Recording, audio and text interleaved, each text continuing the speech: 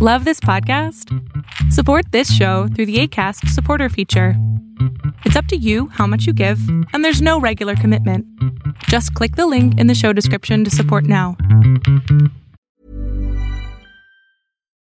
Life is full of what-ifs. Some awesome, like what if AI could fold your laundry? And some, well, less awesome, like what if you have unexpected medical costs? United Healthcare can help get you covered with Health Protector Guard fixed indemnity insurance plans. They supplement your primary plan to help you manage out-of-pocket costs. No deductibles, no enrollment periods, and especially no more what-ifs. Visit uh1.com to find the Health Protector Guard plan for you.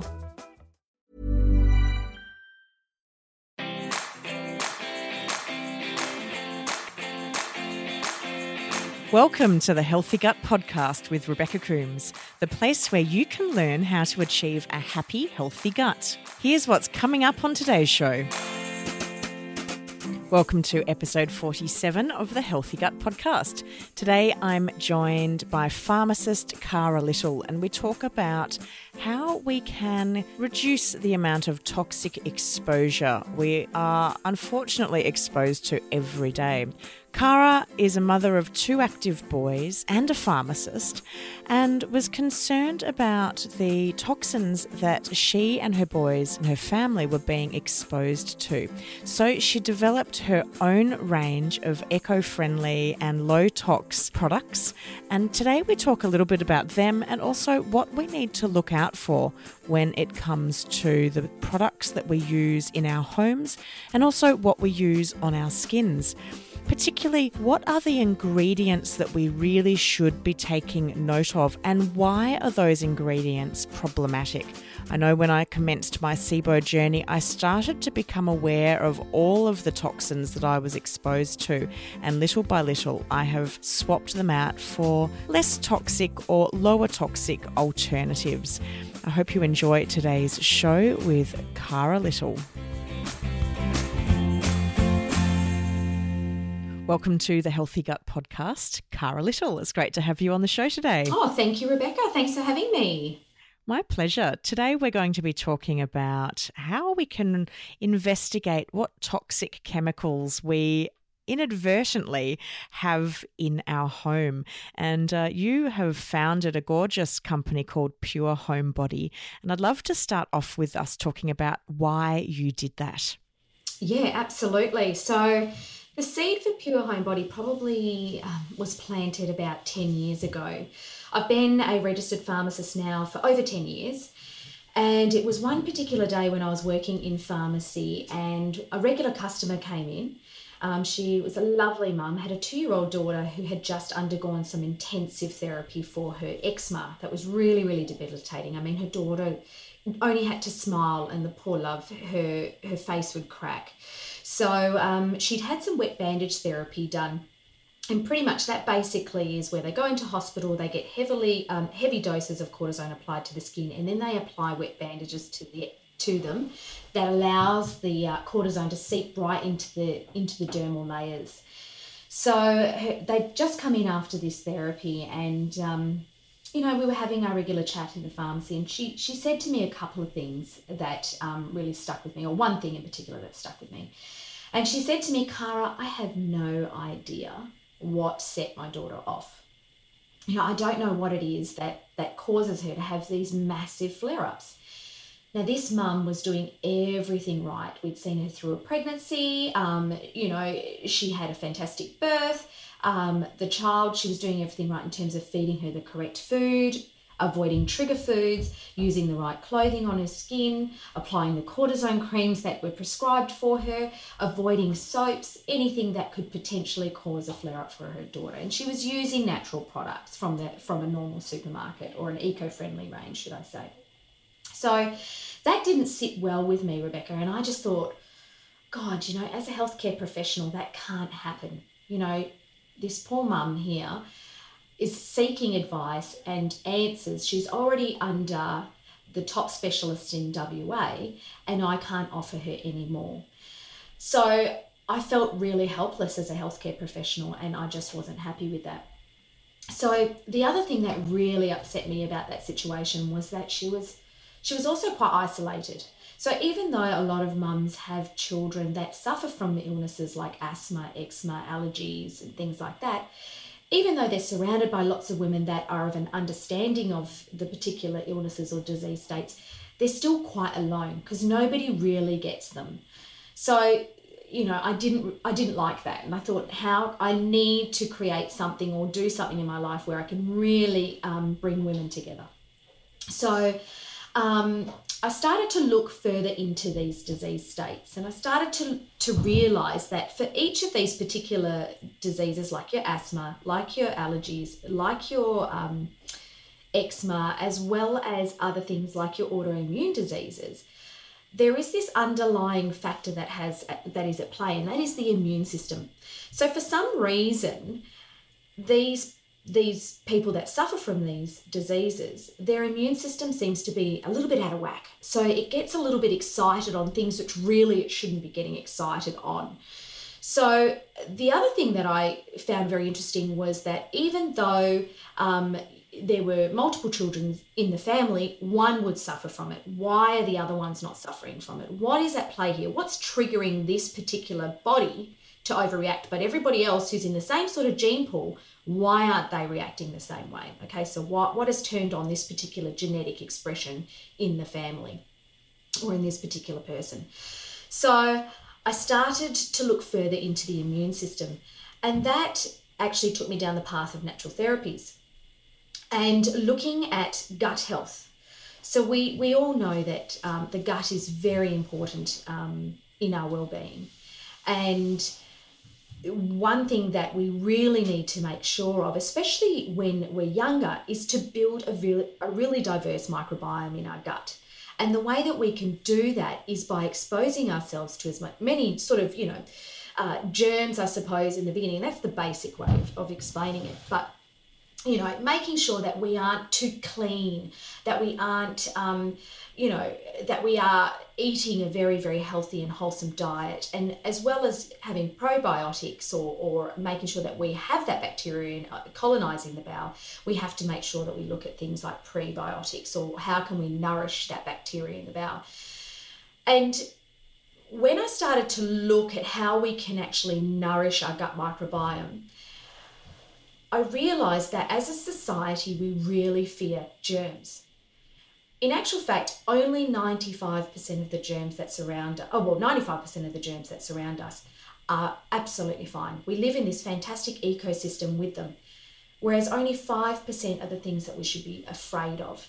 So why is it that when we walk down a supermarket aisle, we see 2 aisles dedicated to cleaning, and we only see, say, half an aisle dedicated to health foods, half an aisle dedicated to teas, So that's where I started to go, okay, maybe as a society we are too clean. And this maybe has a connection with why these children are experiencing an increase in asthma, allergies, eczema. Are we too clean? Are we not allowing our gut microbiome to build up in the right way? And then I started to look at the products that we were using in our home. So I started to look at cleaning products first. What are we using in our home that is causing the problem? When I started to look at the labels on the products, one, they were very, very vague. They had this lack of transparency. They weren't honest with what they were telling us about. They had great marketing. They were only giving us part of the information. So as an exercise, what you can do, Rebecca, is when you walk down the cleaning aisle and have a look at the products, pick up a product and see what are they telling you that's in that product. You might find that they'll only write things like active ingredient, say sodium hypochlorite, 5%. So for me, I'm sitting there thinking, okay, this has only got 5% of that ingredient. What's the other 95%? It may be water, but it may not be. We're not 100% sure as a consumer what's in there.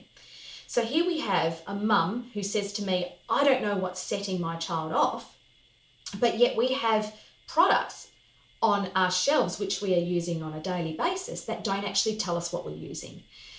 So prior probably to the 1950s, we barely had a large number of chemicals in the world.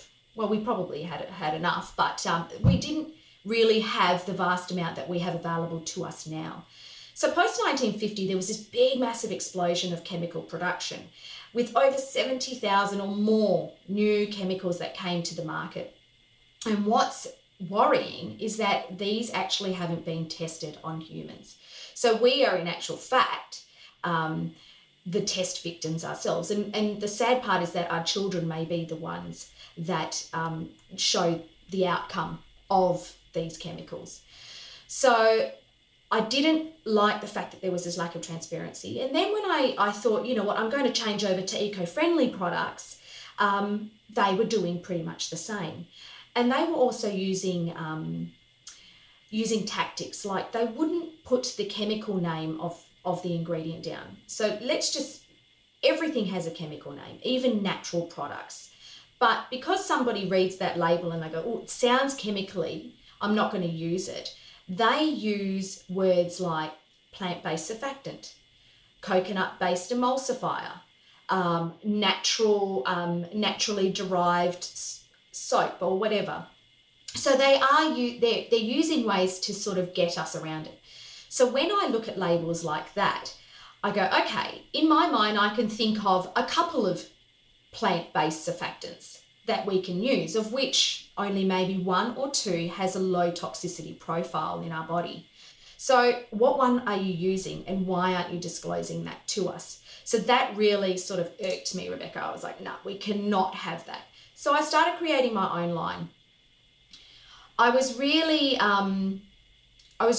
moved when my mum's group decided that they wanted to use it. After I'd spoken to them about these particular issues that I had with the products that were on the market, and the lack of transparency and governing laws that are there to protect the consumer by saying, you know, we need to put all the ingredients on the bottle. I was very moved when they said, look, you know what, we need to change over and completely clear out all our chemicals in our home. So what initially started as a product for myself and a journey for myself as cleansing and to get rid of all these things, ended up becoming this brand, Pure Home Body. So the products have changed over the years. They have been reformulated and they are constantly reformulated to make sure that they maintain the low toxicity level. So it just grew from family loving it to then a community loving it. And the whole purpose behind the brand Pure Home Body is really to empower people within their own homes and to educate them about these issues that are happening in the marketplace and ways in which we can educate ourselves to feel comfortable with what we're bringing into our home, and we can use them safely and feel guaranteed that there's not going to be any harm on our bodies. So yeah.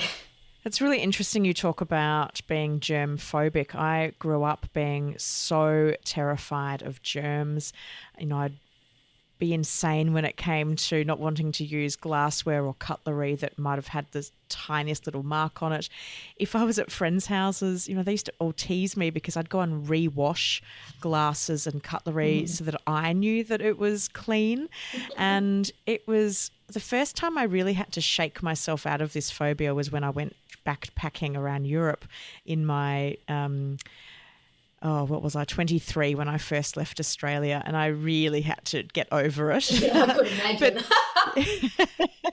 But it was still there, and it's only been in very recent times that I have started to really think about, that germs aren't the enemy, they're actually really good. And it's very interesting that we have become conditioned to be so fearful of bacteria and germs when in fact we have trillions of them in us. Absolutely. And we would not be alive if it wasn't for all that bacteria. Absolutely. We have this wonderful ecosystem that's inside our body, and when that ecosystem is a little bit out of whack, that does affect our body. It affects obviously our immune system, it affects our mental state, it affects our general well-being.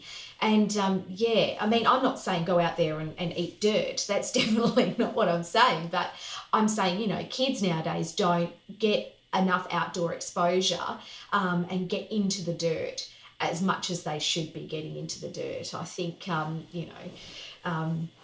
that's very, very important in help colonising or getting the body used to being exposed to different bacteria and germs, funguses, and all these other things that, our body just builds the immune system against.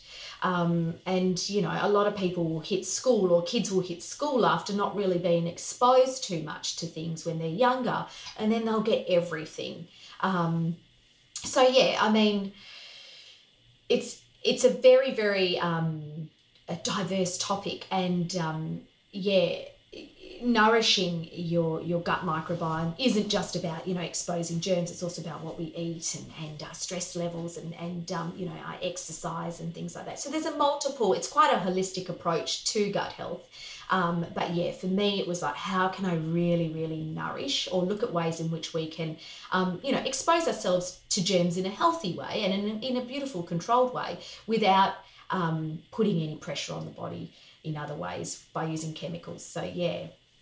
It's interesting as we're chatting, I'm thinking back over my life, and I really wonder how much of this was my fear was driven by what was going on in my gut. Because my mum tells a story about how when I was about 18 months old, I went for a play date across the road to neighbours of ours, and our neighbour had a boy who was about 6 months older than me. Mm-hmm. And so I went across, and she put us outside in the garden to play, which is a good thing to do with little kids. Yeah. And she put me down on the ground, and I put my hand on the grass, and I picked it up, and I had a leaf on it. And apparently I cried for the rest of the afternoon. And she was like, oh my gosh, is this what having daughters is all about? Whereas her son's out getting covered in dirt. And I was never I played outside, but I really did not like getting dirty. Whereas my sister, who grew up as such a tomboy, she loved getting dirty, to the point where I remember, and this really demonstrates the difference between us. I would go inside and cook food for the family for afternoon tea, and my sister would be outside with my dad getting filthy. And this one day, she had created a mud bath for herself. She'd stripped off all her clothes other than her underwear, and she had covered herself head to toe in mud and appeared at the back door leaping around. And all I could think at the time, and I still remember this, was, that's disgusting. She's got so much dirt on her. And yet I'm the one that's got the gut problems and my sister doesn't. And there I was fastidiously avoiding germs and dirt and outdoors as much as I could, and I wasn't doing myself any favours. Yeah, no, but look, we are a product of our parents, and I know that my mum was very much into the sterilisation. She was like, we've got to use every chemical under the sun to blast this home, rid of any sort of possible germ. She's a nurse by trade, so she's like, we cannot have any germs at all in this house. It was a journey that I went on. I used to believe that if you're not smelling bleach or feeling lightheaded, then your house isn't clean. I actually used to do a little test after I cleaned the house, because after you've been cleaning for a couple of hours with bleach and all those other chemicals that you use, you actually can't smell anymore. So I used to walk out, get some fresh air for about 5 minutes, walk back in to make sure that I could smell that bleach smell, and I'd go, you know what, my house is clean. Only then would I be happy with that. But it's terrible. I did not realise back then how much damage I was doing really to myself until, I started looking into it a little bit more. And then as much as there's a lot of information out there, and it can be quite overwhelming for people, but I think the main idea is just to raise a little bit of awareness and question the products you're bringing into your home. That's all I can ask for really on this journey. One thing that I did when I started healing my gut was, my first focus was around SIBO and gut health and trying to repair my gut. And then as I got further into that journey, and my naturopath and I were looking at my inflammation. Mm-hmm. Yes. And I had quite high inflammation. My my immune system was really reacting to a lot of things. So she and I had a conversation around how it was important for me to calm the inflammation down and let my immune system go back to doing its proper job rather than attacking everything in sight. Absolutely. And that was us looking at foods that my immune system was responding negatively to. Yeah. But also then that's when I started to look at what I was using in my home, on my skin. And that's when I think I started to become quite alarmed at, oh my gosh, I am being exposed to thousands of chemicals every day without even realizing it. So I'd like to talk about where we can perhaps start when we're looking at the types of things that we could perhaps investigate and look for maybe a lower tox version of it, and whether there are some products that are, they're worse than others or that should be on our hit list first. Oh, absolutely. Yes, I could definitely let you know all about this. So I think the first step when you want to start taking that journey to going low tox, it's just to first understand that not all chemicals are bad. So there are ones that are definitely worse than other, exactly like how you said, Rebecca. What ones should we really, really be fearful of? And then there's others that are absolutely okay.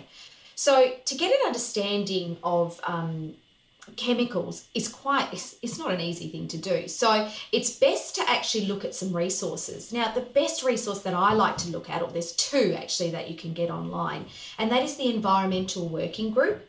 That is a fantastic resource for people to go on, plug in any ingredient that they have on their products and find out what the rating is. How toxic is it in the body? And then under there, they actually have some articles that you can read further on.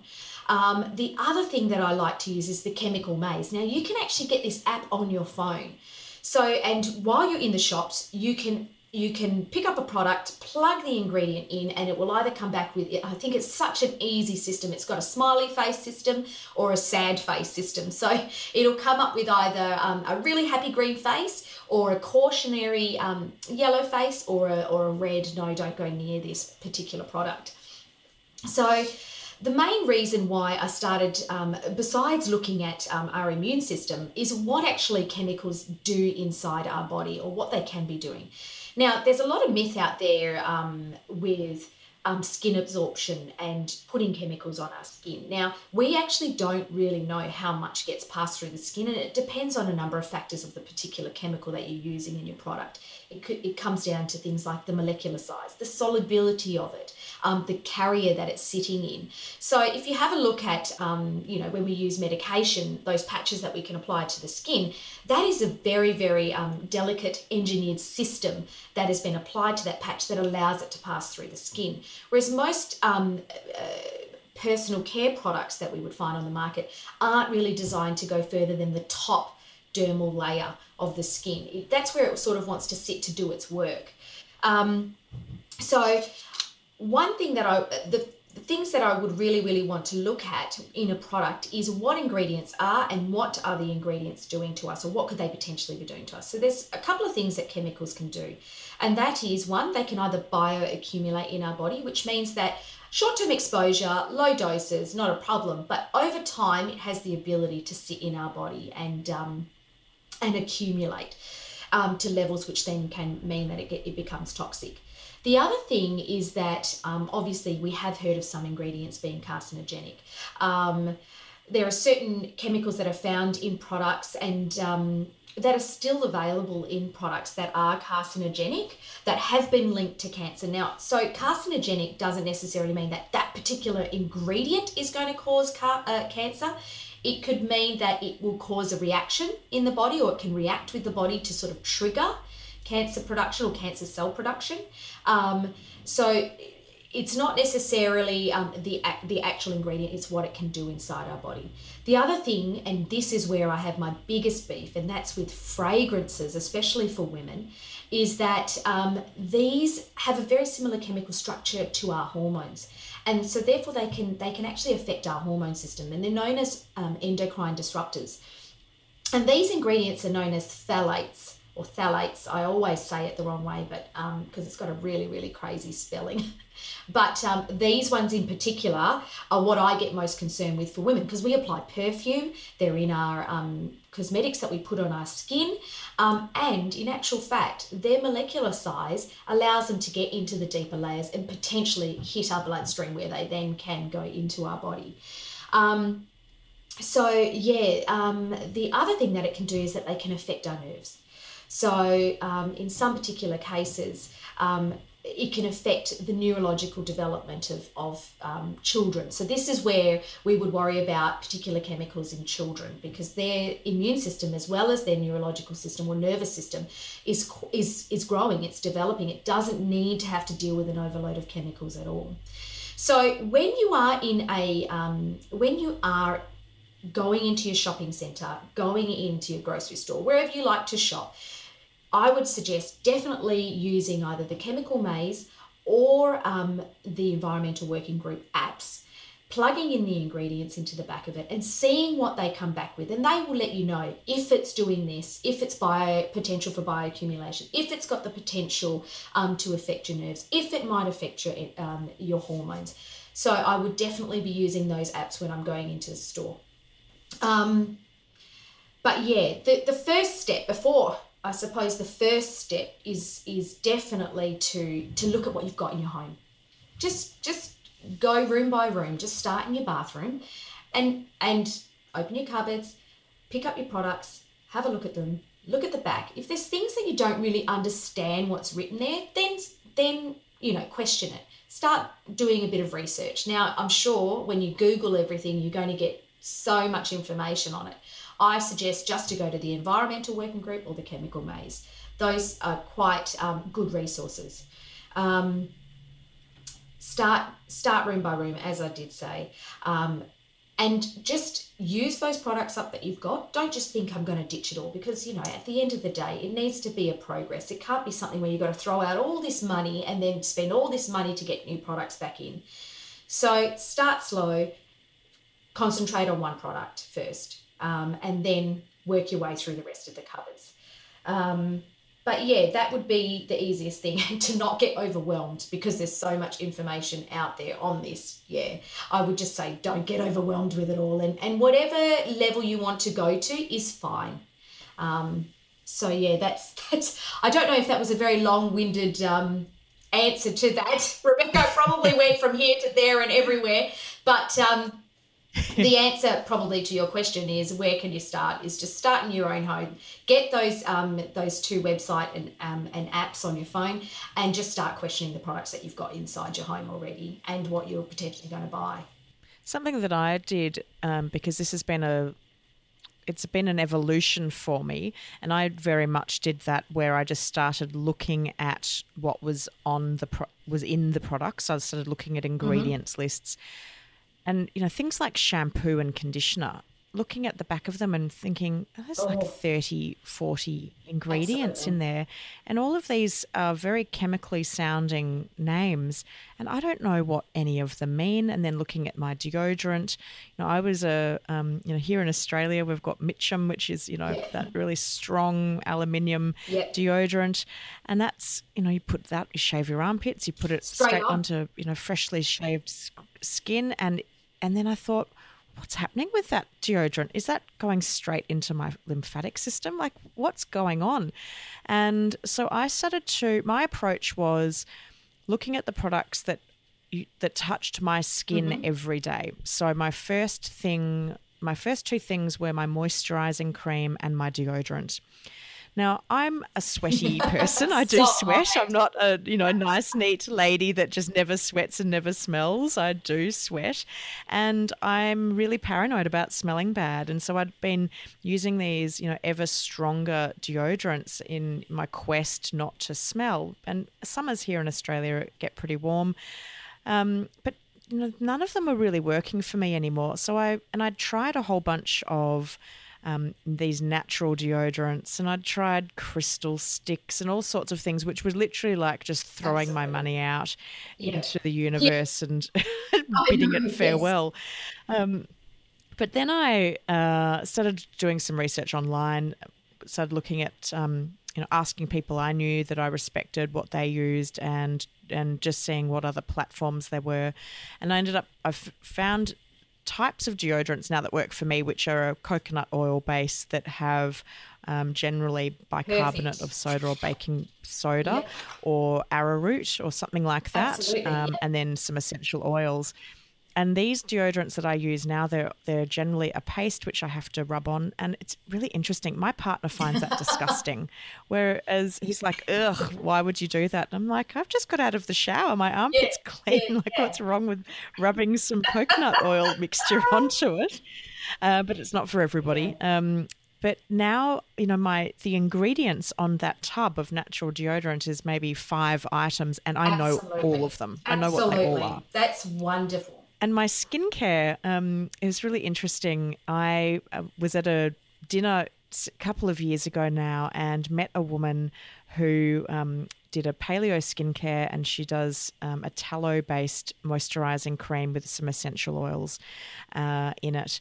And I got a sample there and I loved it. And then she and I ended up signing up to this course that we did about 2.5 years ago now, and she was there. I'm like, oh my gosh, I love your skincare so much, and it's all I use now, and that's Crystal from Ecology Skincare.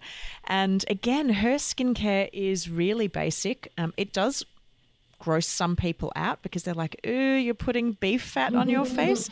But I'm like, I'd rather put beef fat on my face and know exactly what beef fat is and a few other essential oils than to put something that's got 50 ingredients and has been tested on animals. Absolutely. And, and so that's how I started. And then I started to look at my toothpaste because I thought, okay, well, toothpaste goes in my mouth. I'm eating a bit of that, and started to, play around with different toothpastes. And I've had some successes and I've had some terrible failures. Oh, yes, I know. It is definitely trial and error when you're going low tox, that's for sure. It is. And I came back from the States with one toothpaste that my partner was like, why are you putting dirt on your toothbrush? That looks disgusting. But that was my approach, to start with those things that are immediately on me, and then to start looking further afield. So I started to look at my makeup. I started to look at my cleaning products. I started to looking at my washing powder. So it was kind of like going out in circles as, I guess the exposure to my system was perhaps less. And the big thing that I did was looking at shampoo and conditioner. Now, I'm very conscious that, particularly in some of the organic stores or health food stores, there's growing products for this person that is becoming conscious of the chemicals on them. And they'll often have things like no parabens and, all sorts of messaging on. What should we be really looking for when it comes to those products that, are our must-haves that they shouldn't include? Definitely, you've mentioned one of my top 5, which is parabens. Parabens are highly irritating on the skin, especially in skincare products. And you'll find that a lot of products now are taking them out, especially in the health food stores. The other thing that I would say people need to look at is your fragrances. So anything that has fragrance, parfum, aromatic blend written on the back, I would instantly go, no, I'm not using that product. And the reason for that is because in that one particular name of perfume, fragrance, aromatic blend, you've got at least 14 chemicals that are making up that smell, and we don't know what they are. And, these companies are not by law needing to disclose what they've used to create that scent. So I would definitely avoid anything that has fragrance, perfume, aromatic blends, or parfum written on the back of it. The parabens, like how you said, definitely highly irritating on the skin. And what do parabens do? So parabens are, pretty much what they do is they can cause irritation, redness, and itchiness in the skin. They react with the skin and pretty much they do not help anyone that has any sensitivity to the skin. Anybody who's got a heightened response in their system, where their immune system shows up in a form of a rash, does not benefit from using parabens in that reason, because it's something that triggers their immune system to react to it, and pretty much their body does not like it. And why would it be included in a product? Like, what's its purpose in products? Oh, okay. So parabens are used in there as a preservative to help sterilise or keep keep the product from going off pretty much. That's the main purpose of a paraben inside the product. So yeah, okay. I mean the other thing which is a problem, which we all know about, is your SLS or your sodium lauryl sulfate. Now those sodium lauryl sulfate or sodium laureth sulfate is soap, pretty much. Highly irritating on the skin, highly irritable. It's artificial and it doesn't do any good for anybody who has sensitivity to the skin. So those who suffer from dermatitis, eczema, psoriasis should largely avoid those two, parabens and sodium lauryl sulfate, because they're just going to irritate the skin even further. My next thing, as you mentioned, toothpaste, is triclosan. So triclosan is found largely in toothpaste and in antibacterial hand washes as the active antibacterial ingredient. So triclosan has actually been banned in America recently. I don't know if you heard, Rebecca, about the 19 ingredients or antibacterials that got banned in the USA recently. I actually hadn't heard that. Yeah, so I think it happened at the beginning of this year or the end of last year. There was a ban that was passed by the FDA in America that banned 19 antibacterials. So companies over there have 2 years to remove these ingredients from their products. So, and one of them was triclosan, and we use them quite regularly in Australia as our antibacterial inside a number of antibacterial hand washes, which you'll find in your supermarkets, as well as toothpaste. So that would be my big thing to remove. And the reason why they said to remove it is, one, there is actually no evidence saying that it's benefiting us in any way. And the other thing was that all these antibacterials that we are using now in our environment are contributing to the antibiotic resistance that we're seeing growing in the world at the moment. So they're trying to curb the use of antibacterials in products, and unfortunately Australia needs to follow suit, and we're nowhere near following suit there. So that's something that I'm rallying for big time, is to sort of, come up with the world, because Australia tends to be really, really behind when it comes to chemical use inside products, but yet so stringent on other things which should be quite lax. So my fifth ingredient, which I would say definitely remove, is bleach. Now bleach, everybody uses bleach, and I'm sure half your listeners might be going, oh no, bleach is like the holy grail inside the home. But in actual fact, bleach is not only terrible for us in terms that it's highly irritating on the body. If we inhale it, it's quite toxic. And if we mix it with other household cleaning products like ammonia-based products, it does form a poisonous gas. It does affect our environment as well. So bleach pretty much, as much as it does kill bacteria, it doesn't help mold, which is what a lot of people use it for. They use it because they like it. It gets rid of the colour of the mold, and that's literally all it's doing. It's just getting rid of the colour of the mold. So it's not actually killing the source of the problem. And you'll find that mold will only get worse and worse and worse, because in actual fact, it's feeding the mold. It's allowing it's allowing water to get into our shower grouts much quicker, because it makes grout highly permeable. And usually our mold sits behind our tiles. So as we make our grout more permeable to water, water then penetrates and goes to the source of the problem, which is the mold behind the tiles, and keeps feeding it.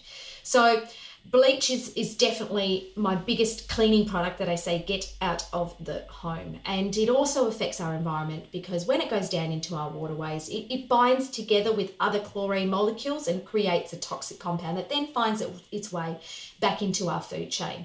So they would be my top 5 to look out for in terms of ingredients. Hey, I'm Ryan Reynolds. At Mint Mobile, we like to do the opposite of what Big Wireless does. They charge you a lot, we charge you a little. So naturally, when they announced they'd be raising their prices due to inflation, we decided to deflate our prices due to not hating you. That's right. We're cutting the price of Mint Unlimited from $30 a month to just $15 a month. Give it a try at mintmobile.com/switch. $45 up front for 3 months plus taxes and fees. Promo rate for new customers for limited time. Unlimited more than 40 gigabytes per month. Slows full terms at mintmobile.com.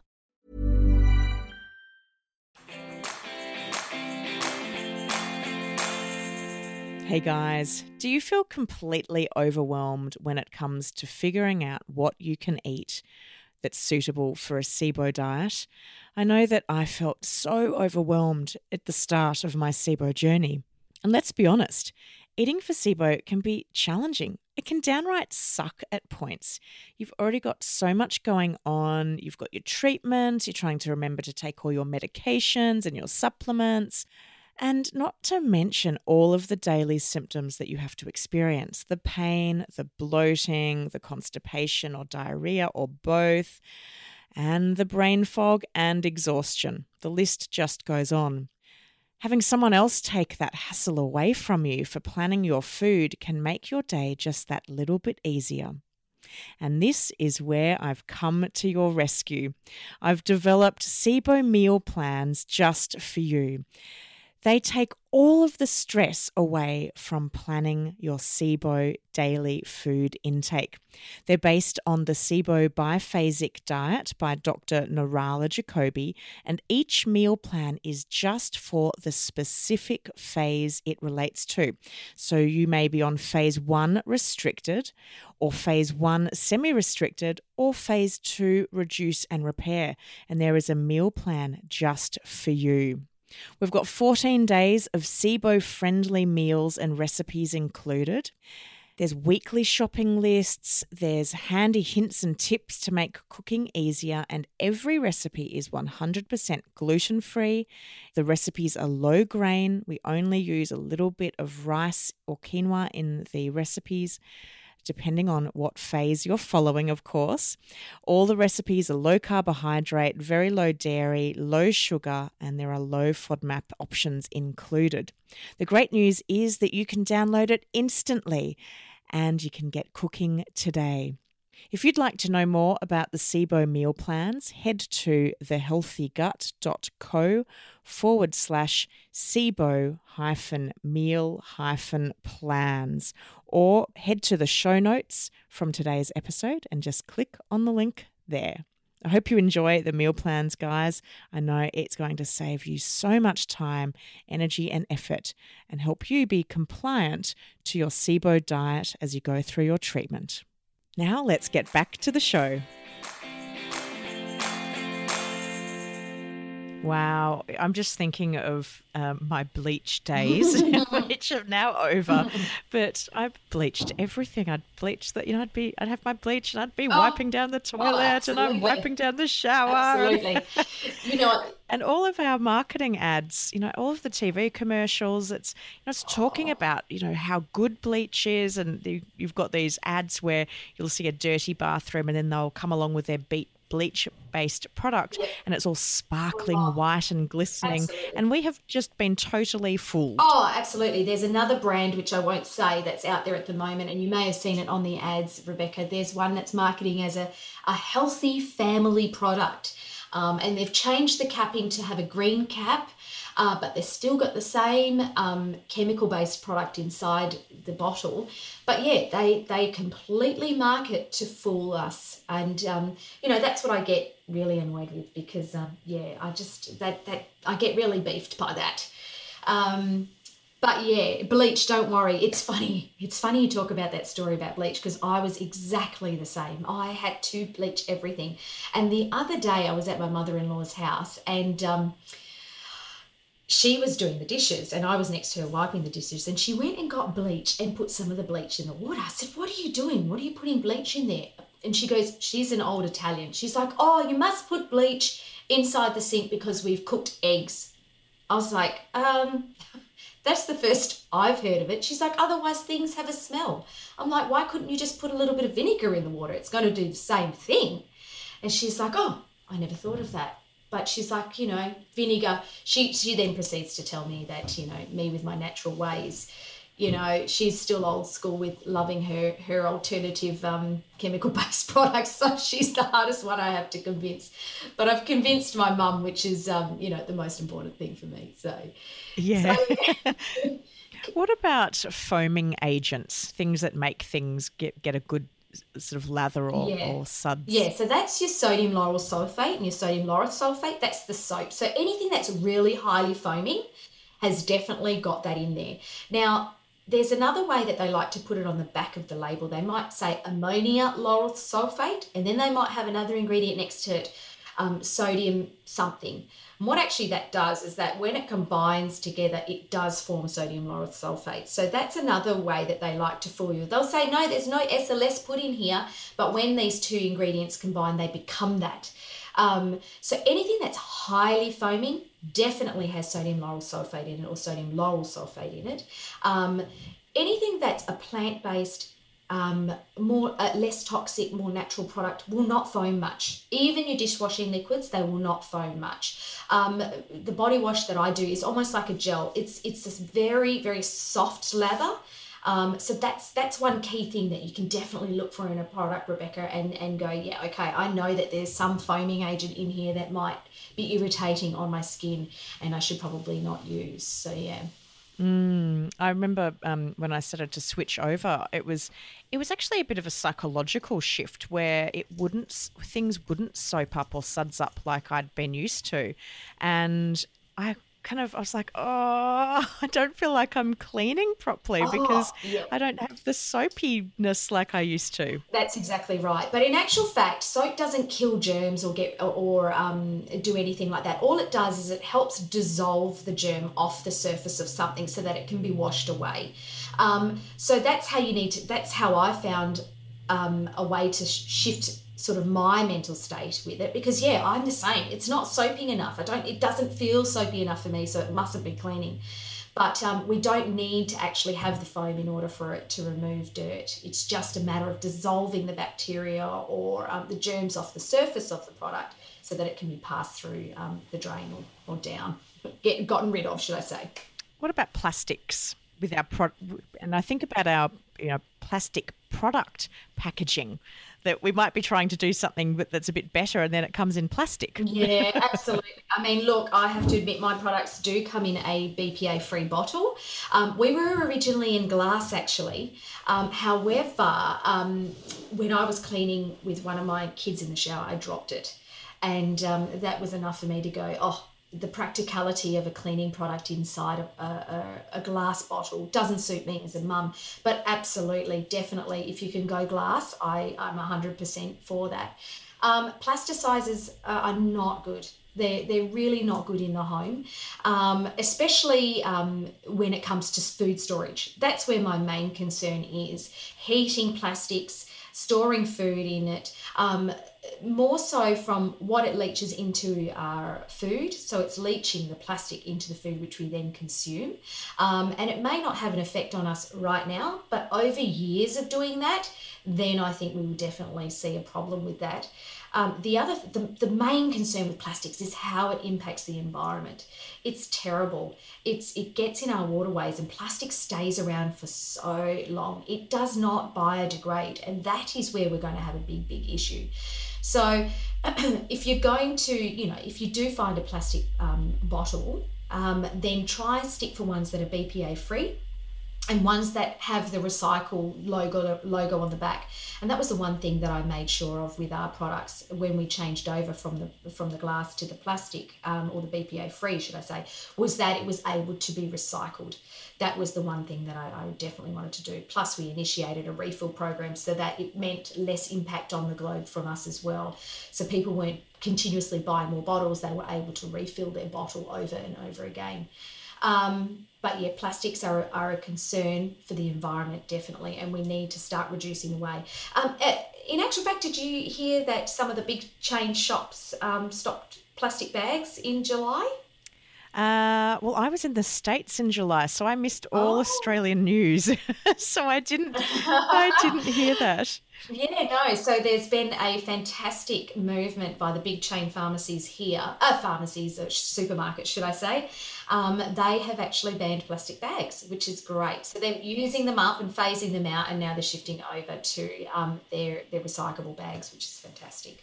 It's wonderful, and it's what we need to do. Our poor planet is just sinking under the weight of our waste, and we need to do something about it. And I've become so much more conscious of the waste that I generate since cleaning up my own health. And in a way, I'm really grateful to the fact that my gut became so disordered, because it's really made me cast an eye over everything that I do in my life that not only has an impact positively on me, but it's having a positive impact on the planet, because, I look for products that I can recycle or, like you say, refill. Absolutely. I really like it if I can refill something. I'm recycling as much as I can. My partner and I have a worm farm, so we put I would say 96 to 8% of our food waste goes to the worms, and because we just can't give them citrus or onion and garlic. Yeah. And we don't use a lot of onion and garlic because of the SIBO. And so everything else goes to the worms, and we don't give them meat. They're vegetarian worms. Yes. So bones and things like that, unless I'm using them, I generally try to use them for stock. So we're recycling or trying to get the most value out of our products as we can every single time. Absolutely. And I just wish that the entire world was thinking about waste like I am, because that would make a big difference to our planet. Absolutely, Rebecca. I couldn't agree more. We're our own worst enemy, really, for the future. And I constantly, having kids, I constantly think of how can I make this place or leave it in a better way so that my future generations can, have a beautiful time on this earth exactly like how I have. So, we're very, very conscious of that in our household as well, and how we can minimise wastage. But yeah, it's hard to change a lot of people's mindset on that. But it takes time, and it's about just starting somewhere. I think that, you can't. It's overwhelming when you look at everything in your house that you need to change. So you just start somewhere. Like I just started with my moisturising cream and my deodorant and toothpaste, and then I moved out to my hair care. Absolutely. And something that. I don't know whether you're in a position to talk about this, but something I think about a lot is one of the last areas that I haven't yet changed is my hair dye. So I go to the hairdresser. I try to stretch it out now as long as I can, but sadly I have what I call my glitter growing out of my head now. My glitter sparkles, and I am not ready to go grey, so I'm covering it with dyes. But I think about maybe 4 or 5 times a year, I'm having my head slathered in dye. I'm breathing in all of those chemicals. And I've talked to my hairdresser and said, are you concerned about the chemical exposure you are exposed to every day?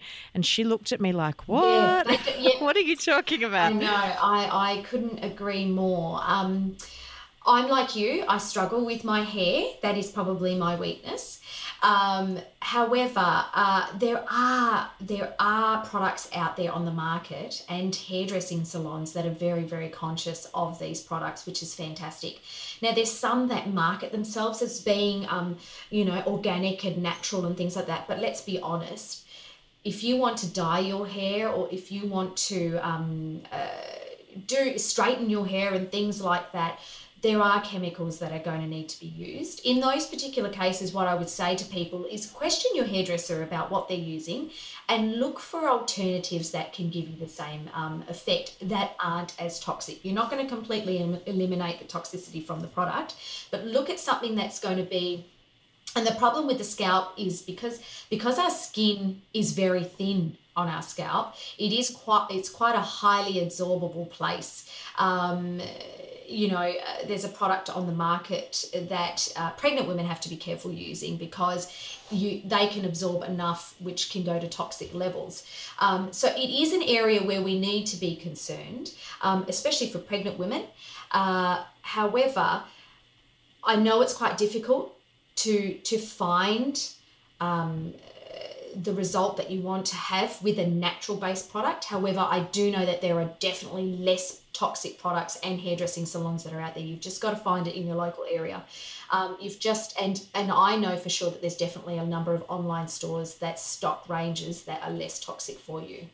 And there's some home dyes which I know are a bit more henna based as opposed to chemical based. Haven't used them myself, but I have got a girlfriend who's got a hairdressing salon who's big on using natural pigments in the products. So something I can definitely ask her about. She may give me a better understanding of it. But like you, she went on a big journey because she suffered terribly from eczema on her skin, and she actually, there's a bit of a stress mediation that's involved with her, so whenever she's stressed it really, really flares up. But she went on a big journey to go, I've got to look at what's happening inside me. And she's been a hairdresser for now over 25 years, and she started to realize, I'm using these things around me every day, and I need to be aware of the products that I'm putting my hands in, that I'm putting on my customers' hair.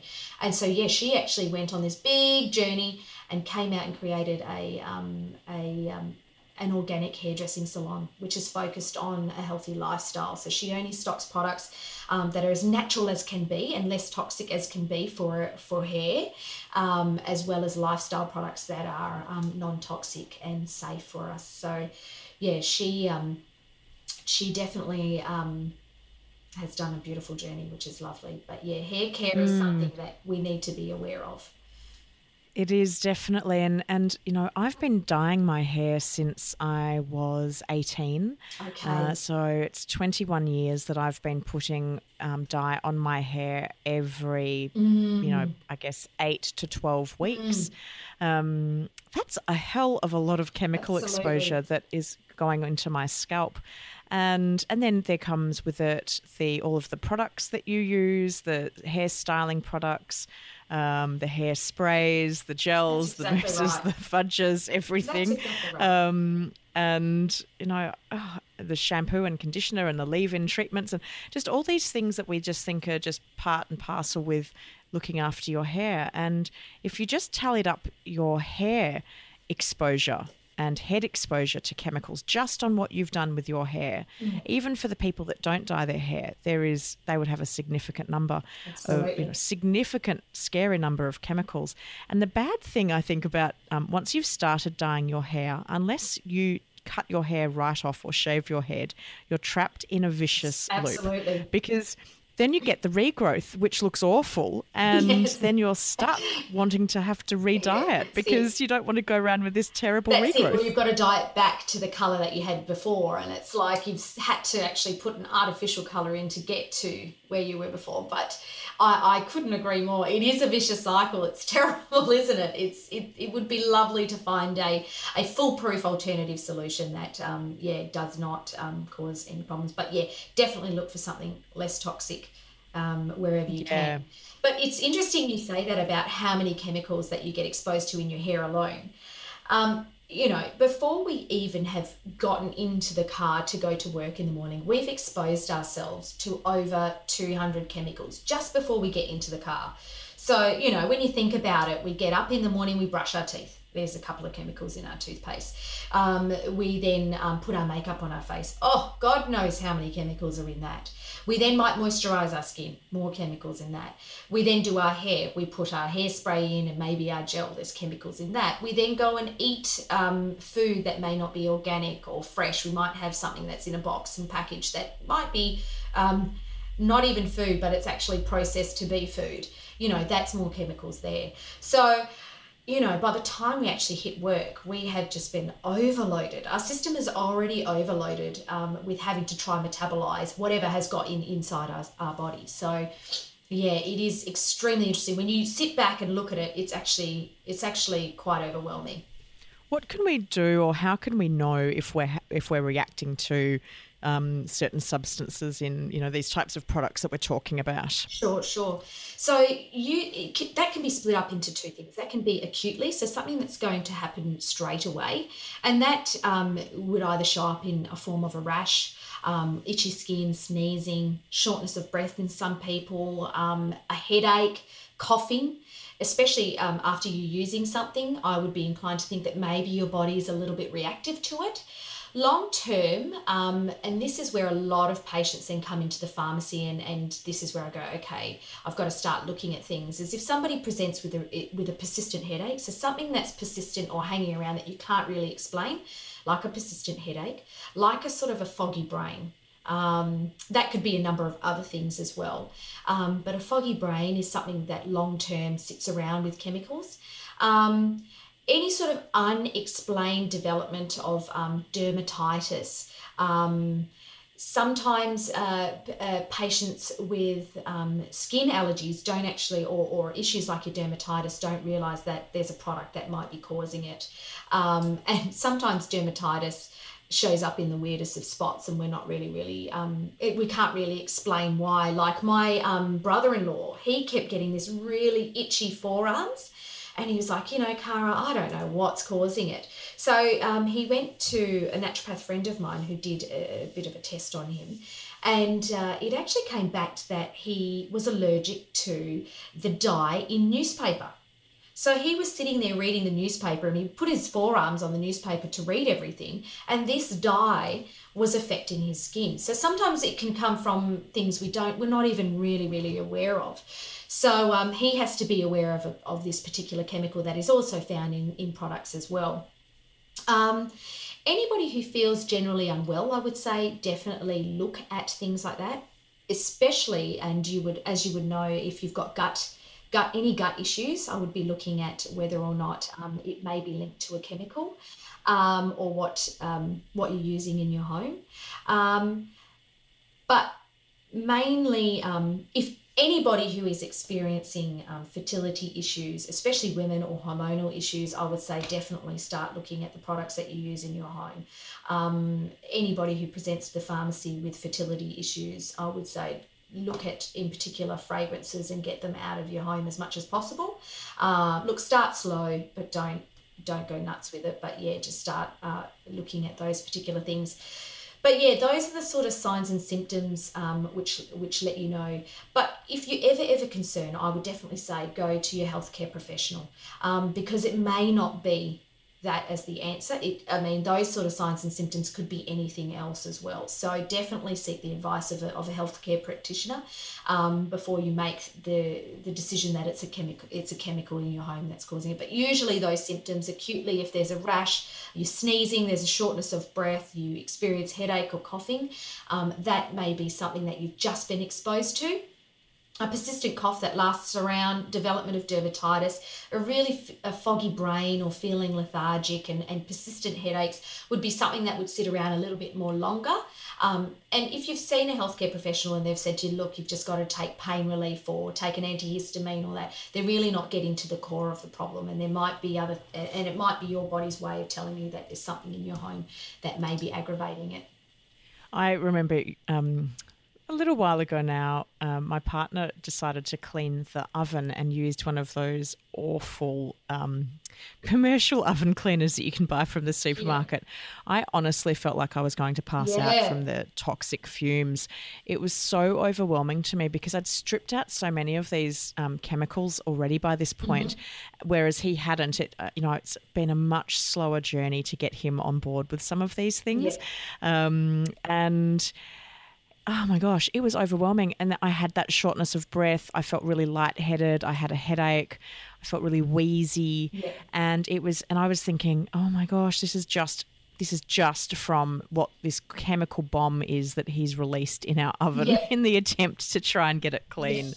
So, I had a very immediate reaction to that chemical exposure. And usually that's the first thing, anything that's causing that on the body. And look, there's some natural products that can do that as well, that take our breath away. And, there's certain essential oils that can do that when you're exposed to them. But so it's just your body's way of saying to you, hey, that's something that isn't meant to be in me, or is something that I shouldn't really be around. So just use them as a bit more of a warning sign, and then determine from there whether or not it's something that you need to eliminate. Yeah. Now, you've got a whole range of products. So I'd love for you to be able to tell my listeners the kind of products that you developed and why, and obviously give your business a little shout out. Fantastic. Thank thank you. So I have developed a line, a home line and a body line. So I like less is best in my home. And so the range that I developed can be used across multiple areas in the home. So in particular, the cleaning products. I developed a multi-purpose spray that uses citrus essential oils as well as vinegar to help clean surface areas. So they're just designed to swap out your normal everyday bench spray general cleaner that you would use in your home. And I've designed it so it can be streak free. So you can use it on your glass, you can use it on your bench top, you can use it on anywhere you're doing any general dusting, your stove tops, in your stove, in your fridge, and it contains edible oils, so it's okay to be used around food. Then I developed a disinfectant surface spray, and that's designed more for your high germ areas. So in that we use a blend of eucalyptus, lavender and tea tree oil, as well as the power of vinegar to help clean the area.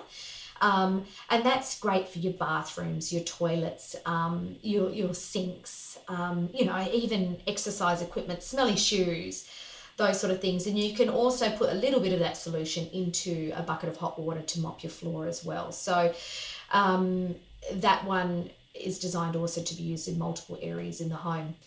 The other thing which I designed in the home line was a line descaler. So this gets rid of that hard white soap scum buildup that's in the shower, around your taps, in your sink. I've got some ladies that use it in their kettle, in their dishwasher and things like that. And I found that, that was probably the hardest thing for me to do because, a lot of people would go natural won't work for that.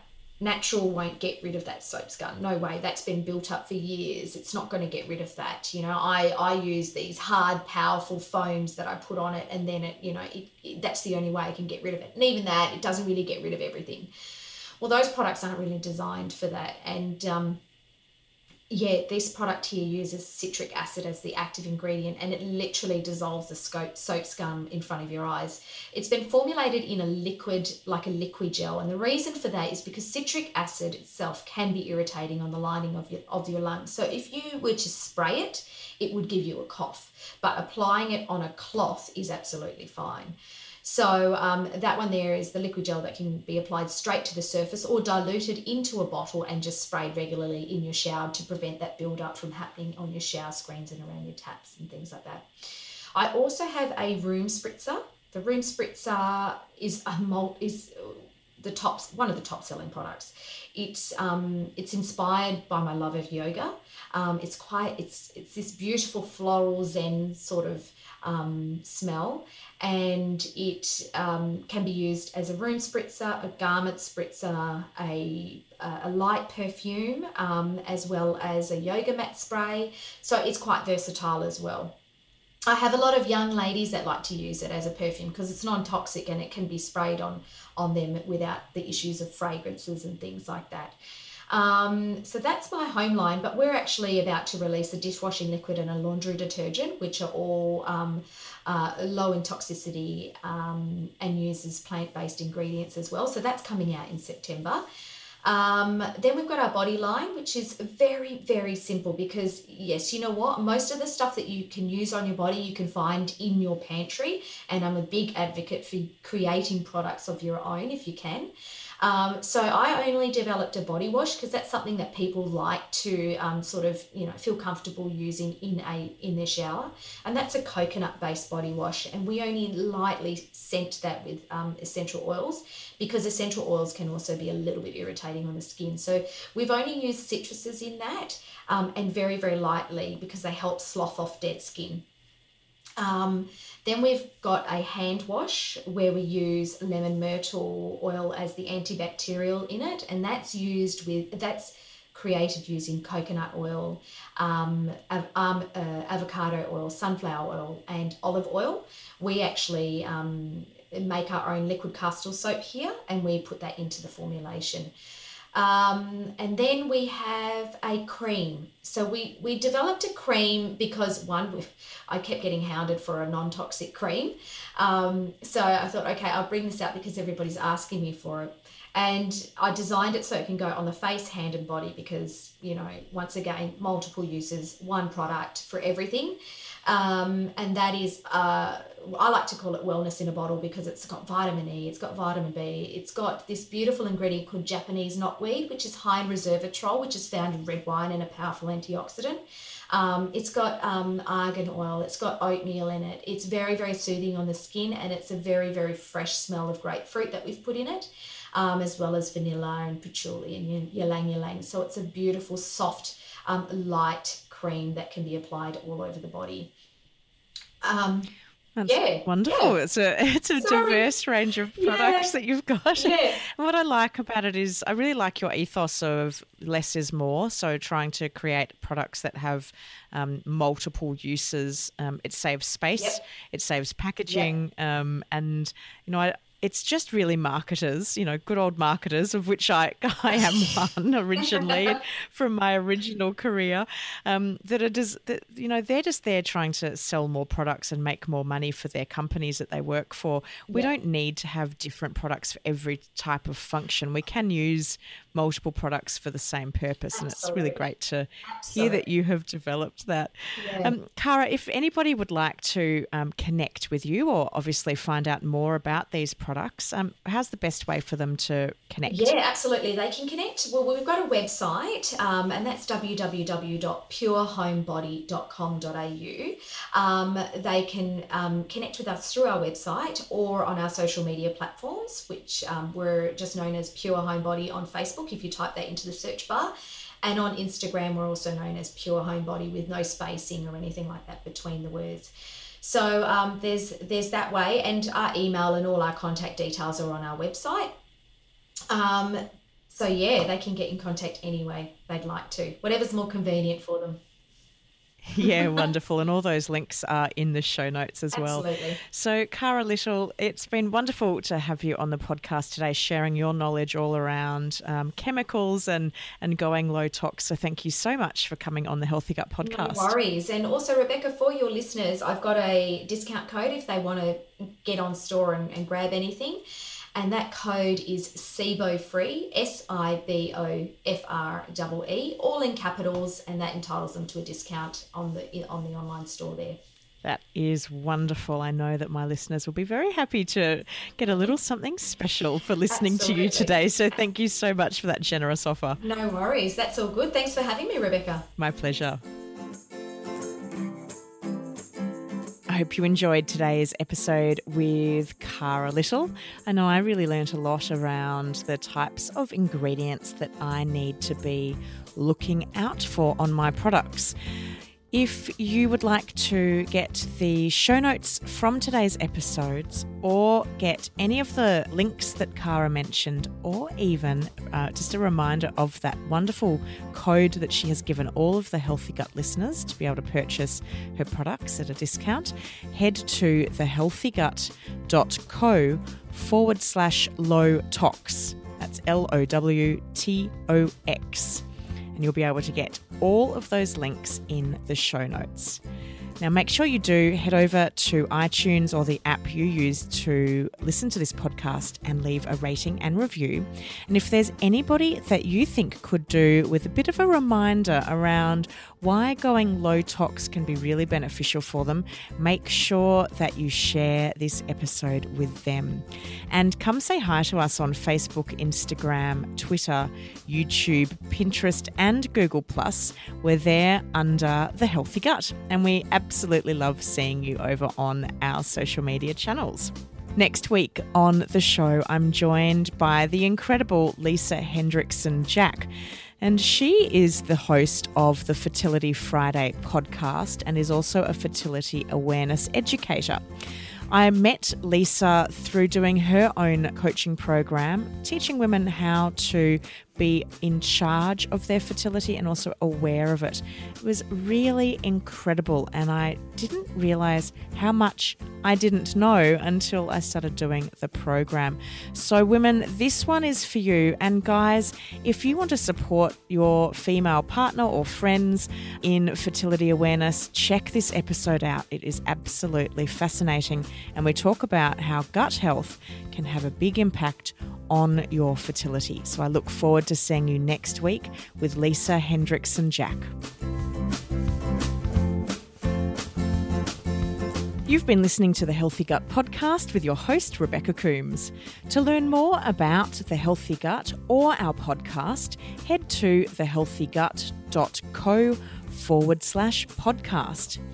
And as we are fully funding this podcast, if you would like to help support the continuation of this podcast so that we can continue to bring you future episodes, all you need to do is make a contribution at thehealthygut.co/podcast. We would like to thank Belinda Coombs for the production, editing, and original music score of this podcast. To hear more of Belinda's music, head to soundcloud.com/Belinda Coombs. The Healthy Gut Podcast is a production of The Healthy Gut. Thanks for listening.